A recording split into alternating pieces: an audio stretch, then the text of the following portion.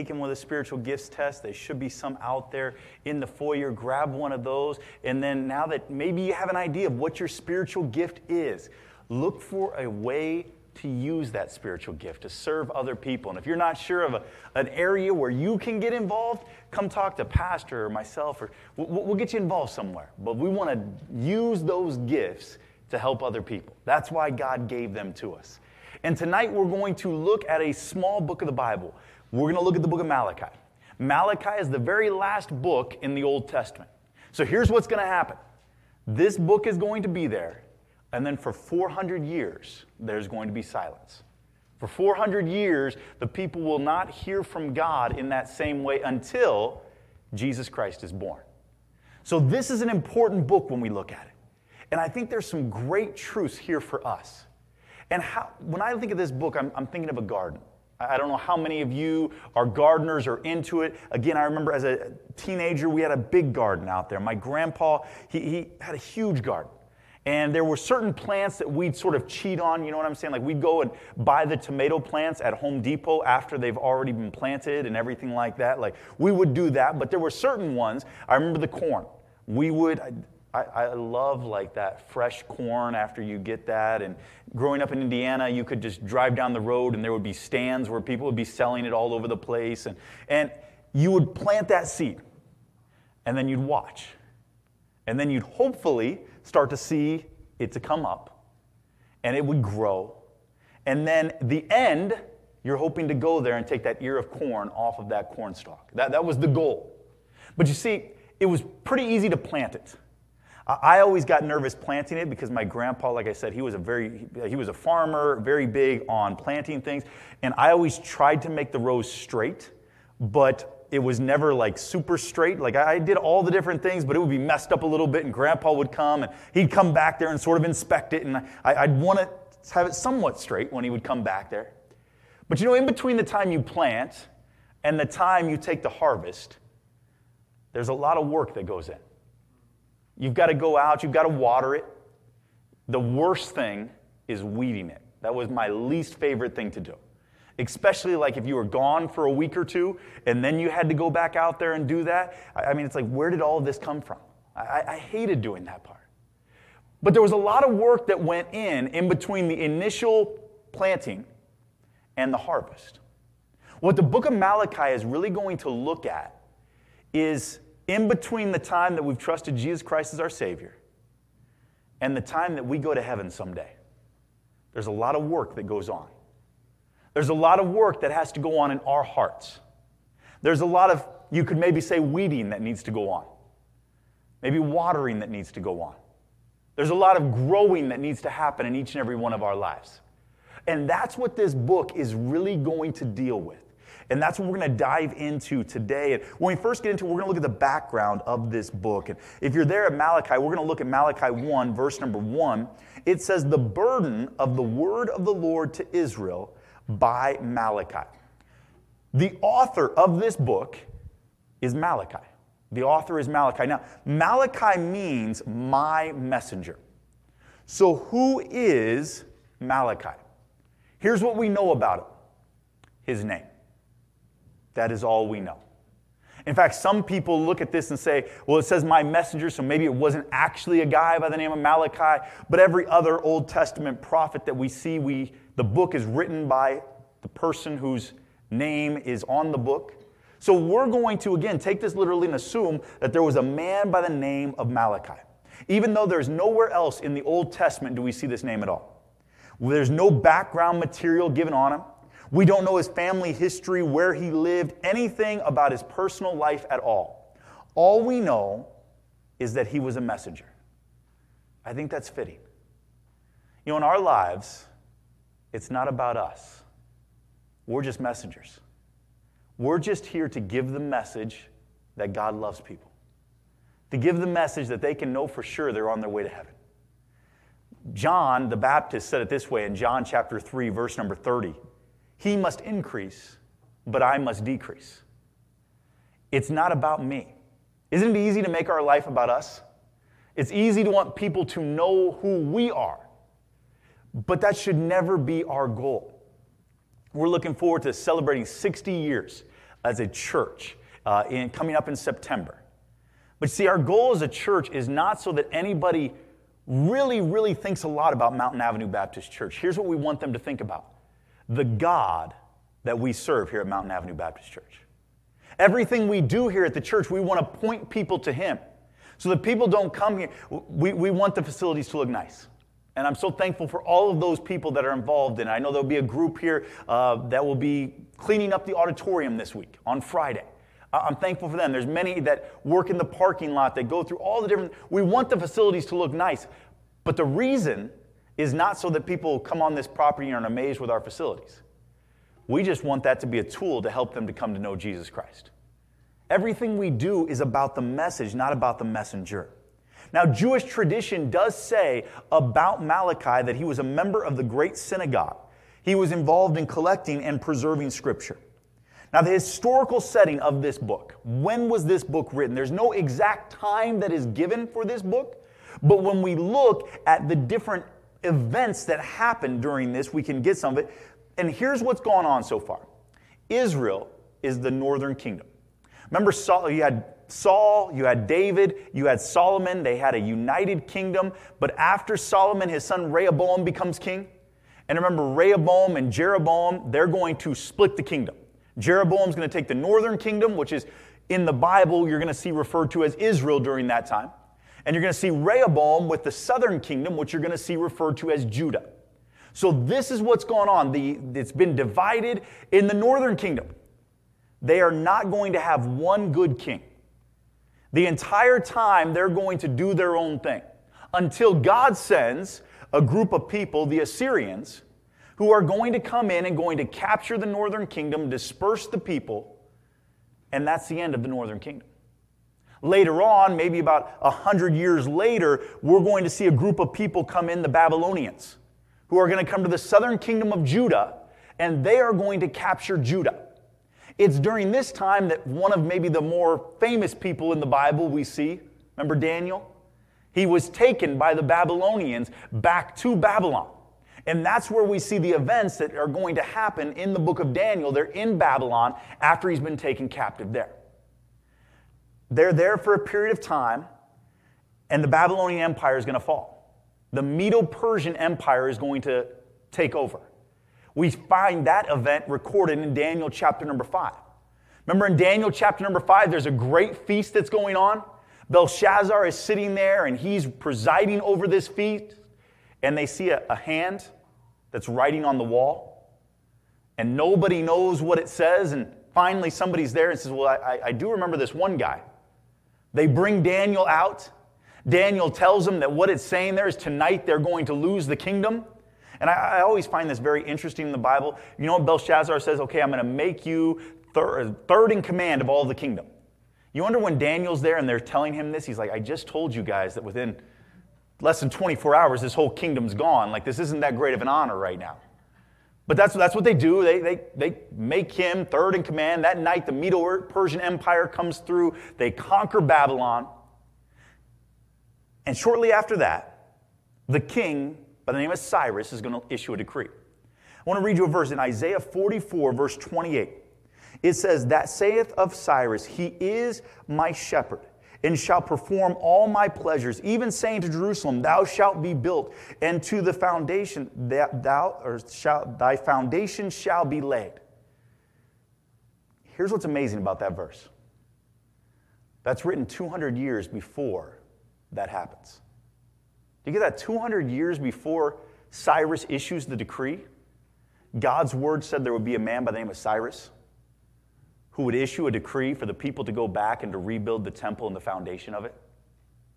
That's what happens. Ezra chapter 1, verse number 1 says this. Now, in the final year of Cyrus, king of Persia, that the word of the Lord by the mouth of Jeremiah might be fulfilled, the Lord stirred up the spirit of Cyrus, king of Persia, that he made a proclamation throughout all his kingdom, and put it also in writing, saying, thus saith Cyrus, king of Persia, the Lord God of heaven hath given me all the kingdoms of the earth, and he hath charged me to build him a house at Jerusalem, which is in Judah. Who is there among you of all his people? His God be with it. And let him go up to Jerusalem, which is in Judah, and build the house of the Lord God of Israel. He is the God which is in Jerusalem. I just find that amazing. that 200 years before the events in Ezra happens, again, this is before Cyrus is ever born, God's word said there's coming a man by the name of Cyrus who will send the people back. It's amazing when we think about God, and when God says something, it will happen. And it happened exactly the way he said. Cyrus sent the people back, and the people that came back with Cyrus is one of the great names of the Bible, Zerubbabel.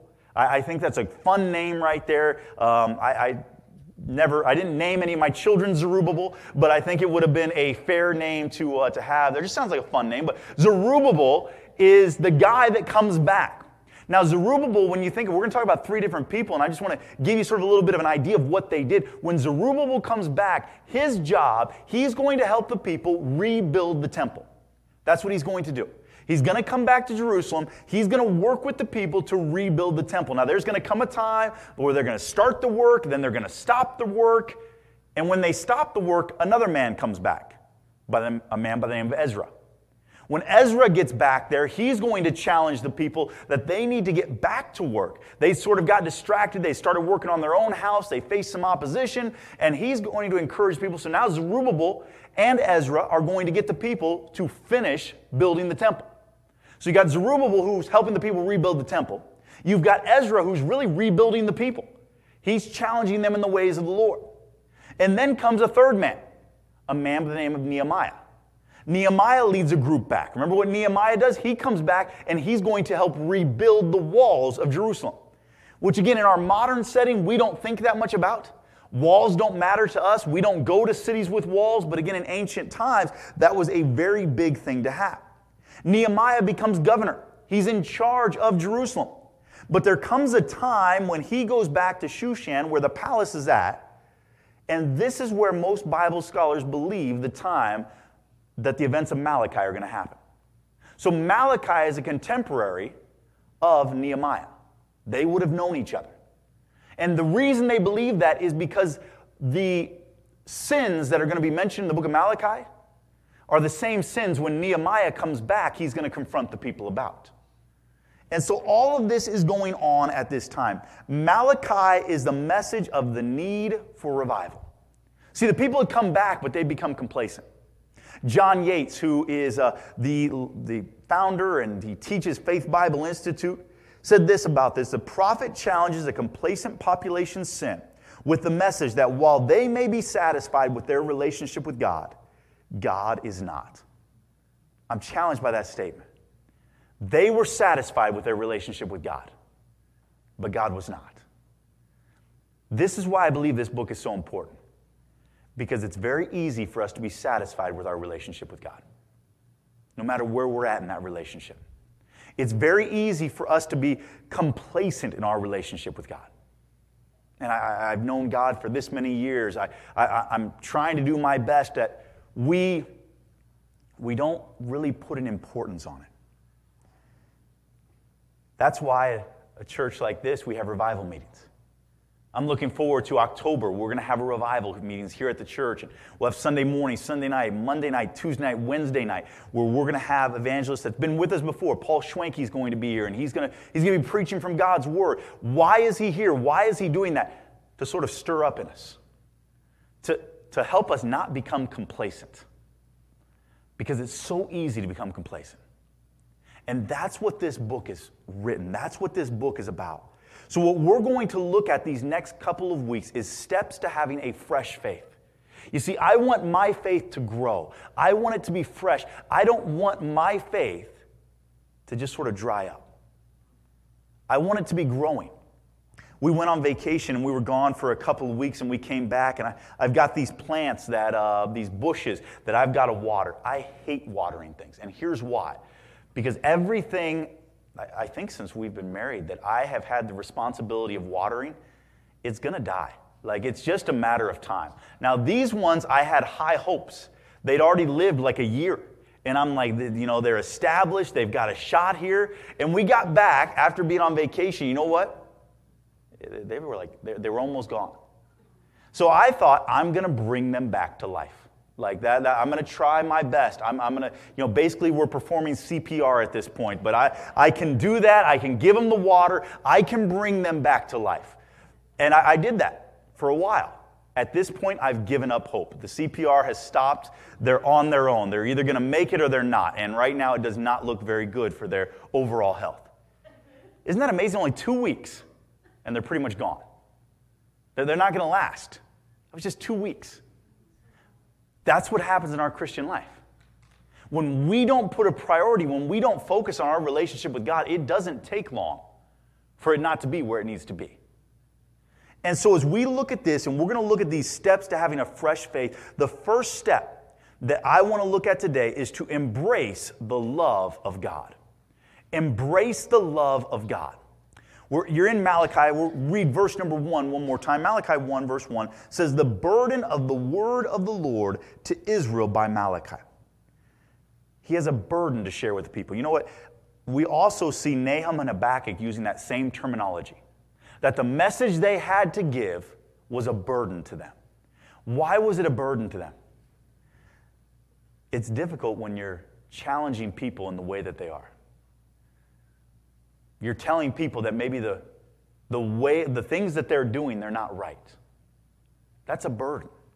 And so this is a burden that he has, but he has to share it with them. You see, our job is not to make everything easy, but to make everything right. That's what we want to do. With our children, we don't want to just make everything easy for them. We want to help make things right. And the first sin that's going to be called out, we see in verse number 2, "I have loved you, saith the Lord. Yet ye say, wherein hast thou loved us?"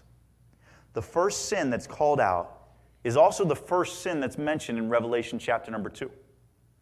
Revelation chapter number 2, the churches of Asia Minor are having these letters written to them, and the church in Ephesus was the first one mentioned. And in Revelation 2, verse 4, it says this, "Nevertheless, I have somewhat against thee, because thou hast left thy first love." The love had grown cold. Now, they would say they still loved God. But here, we're going to see sort of a shocking statement from the children of Israel. Look at what it says there. Verse number 2 again. "I have loved you, saith the Lord. Yet ye say, wherein hast thou loved us?" Can you imagine that?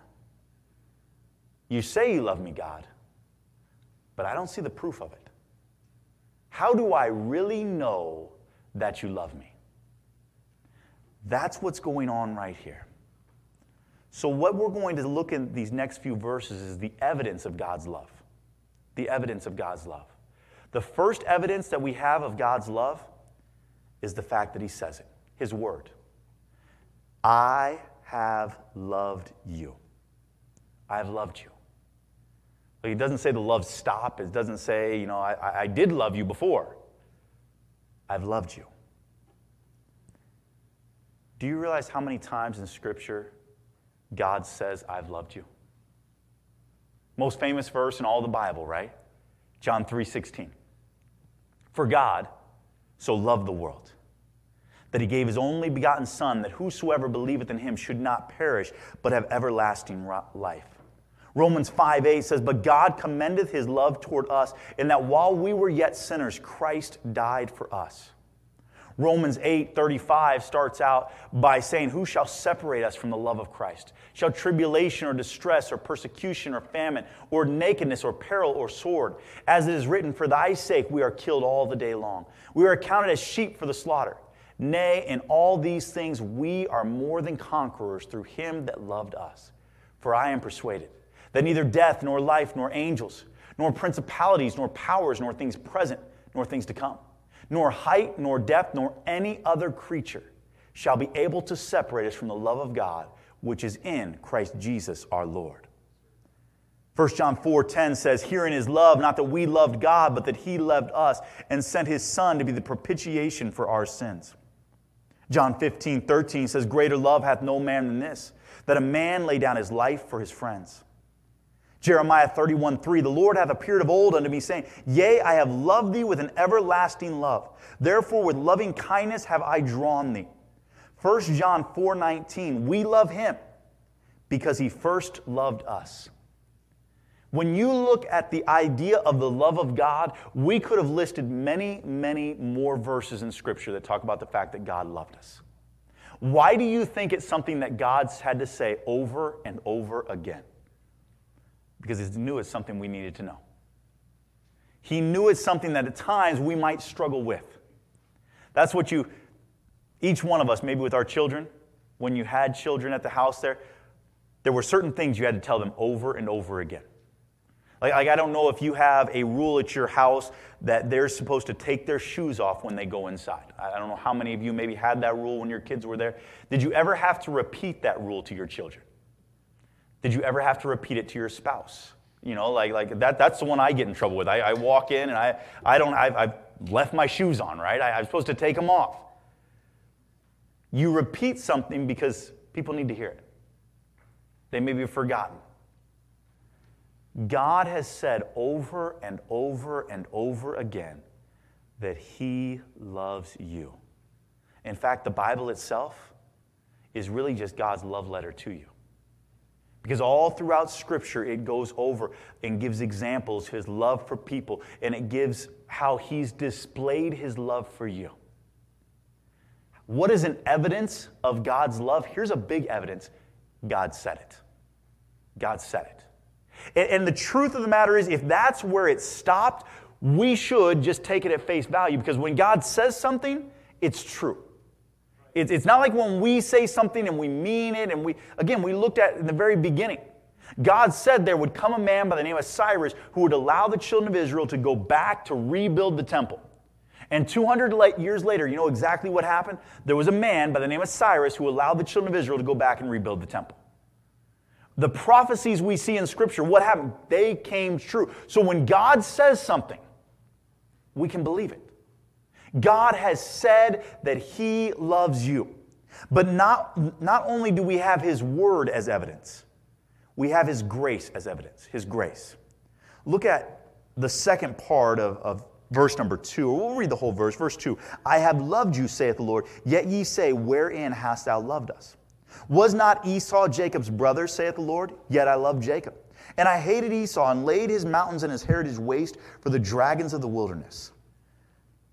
We come to an interesting couple verses in Scripture here. Remember who Jacob and Esau were? They're twins. Remember that Isaac is going to have 2 children? And we're going to see Isaac and Rebekah is going to have twins. And remember at the very beginning, there's a little bit of a problem that goes on with the twins. Remember, Esau comes out first, and there's a problem of she put something on him, and there's just confusion, and all throughout these two boys' lives, there's a little bit of a problem. Remember, Esau comes back in; they're completely different. And I don't know if any of you have twins in your family, or if you have a twin or anything like that. Completely different.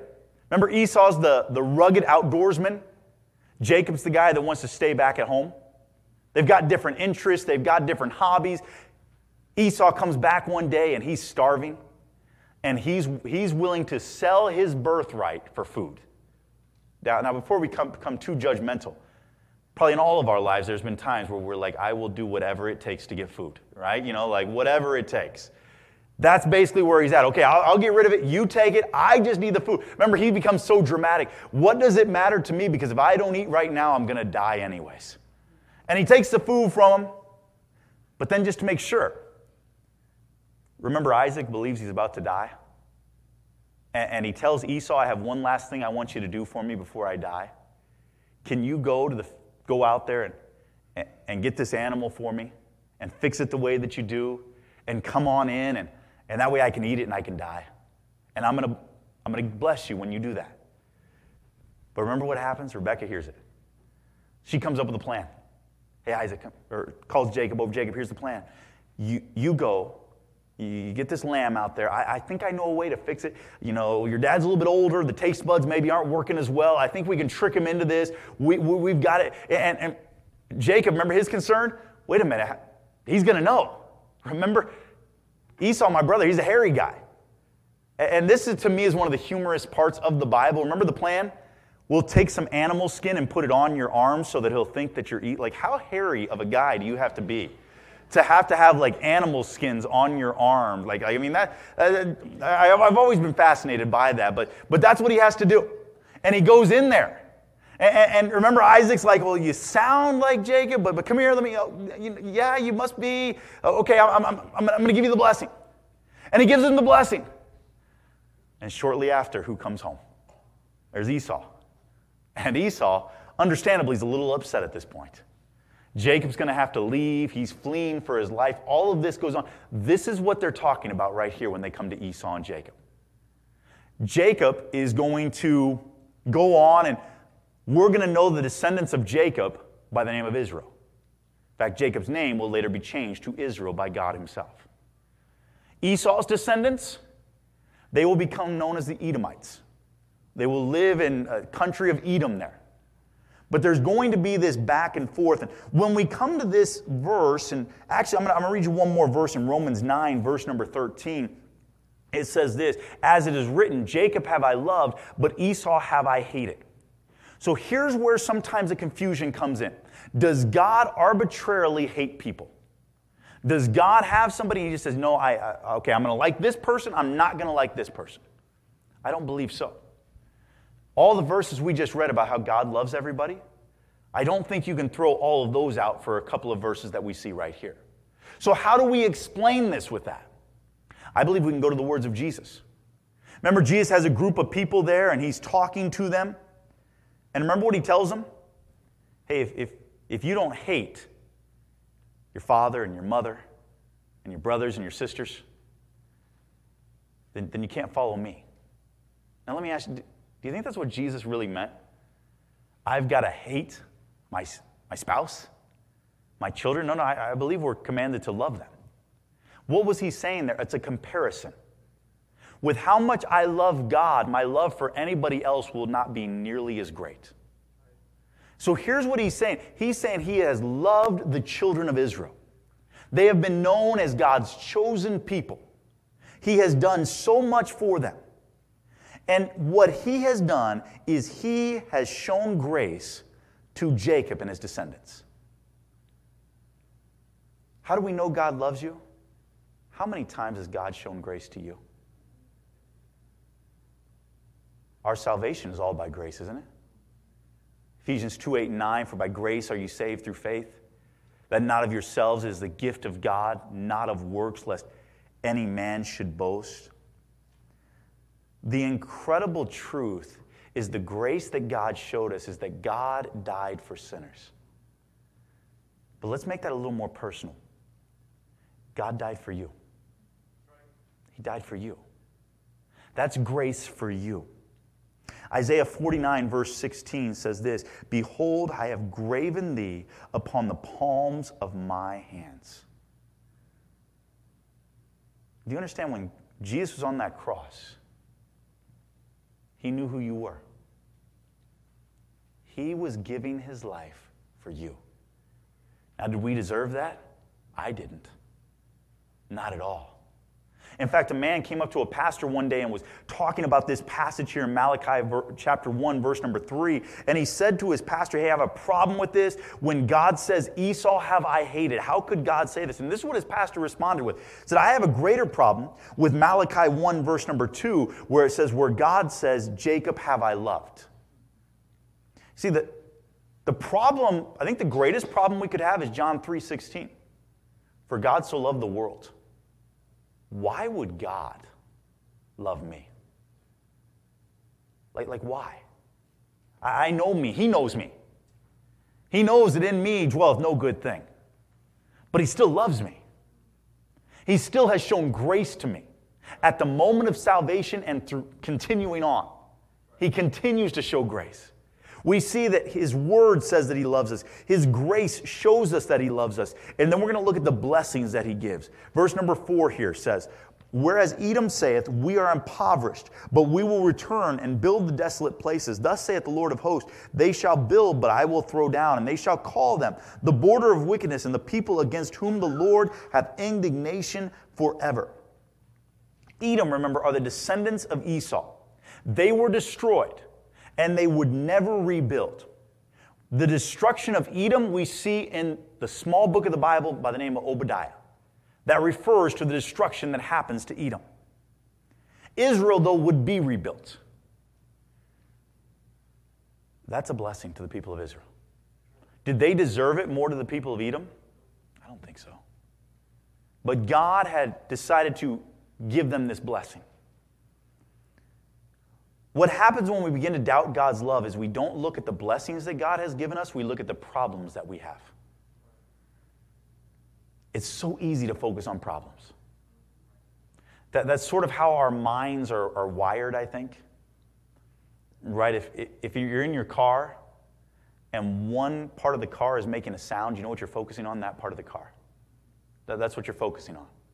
I was talking to Pastor today, and we were talking about different things, about cars, and how for some people, when you hear a problem in a car, some of you are mechanically inclined, you know how to work on cars. You hear the sound, and you're like, okay, this is what I need to do to fix it. You know what happens when I hear a sound in my car? I'm praying that the next time I turn the car on, the sound is not there. Like that's my only hope. But some people, they know what the sound is. They know how to fix it. And if there's that little sound, we begin to focus on that.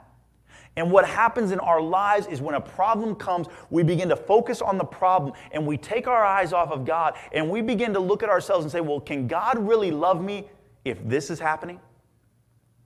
Think about all the blessings that God has given you. Israel is having a problem when they come back. The temple is rebuilt. But when you read the temple being rebuilt, you know what we see? Some of the older men are over to the side. You know what the Bible says they're doing? They're like crying. Because the temple that was rebuilt was nowhere near as grand as Solomon's temple. And so they look at what we've lost. Instead of focusing on the fact for 70 years we have been in Babylon, in bondage. Now we're back. Now we have a temple. They didn't focus on that. They focused on what they lost. We are sort of built to do the same way, to focus on what we lost.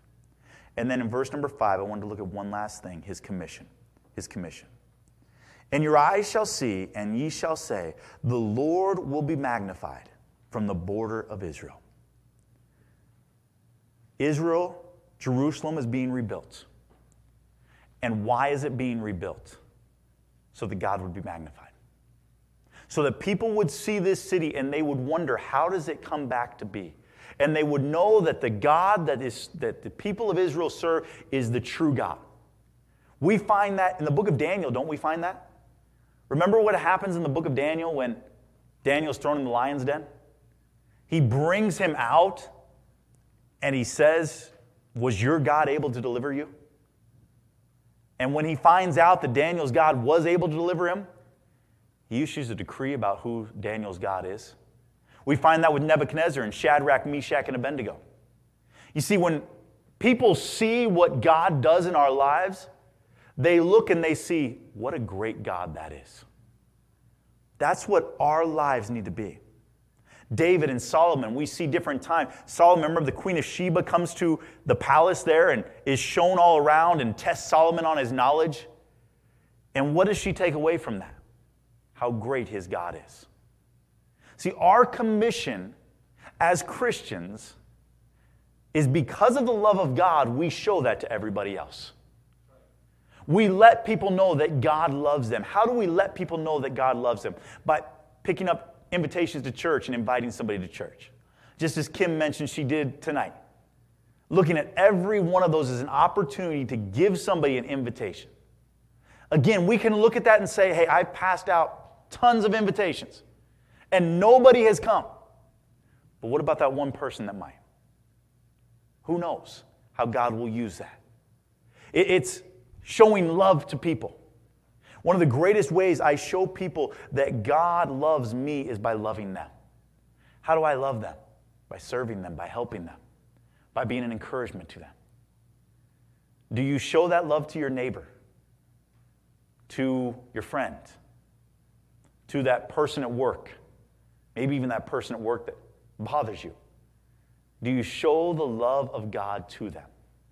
That is what we are supposed to do. And why? Because when they see that love of God, they will know that there's something different. and they'll want to see what it is.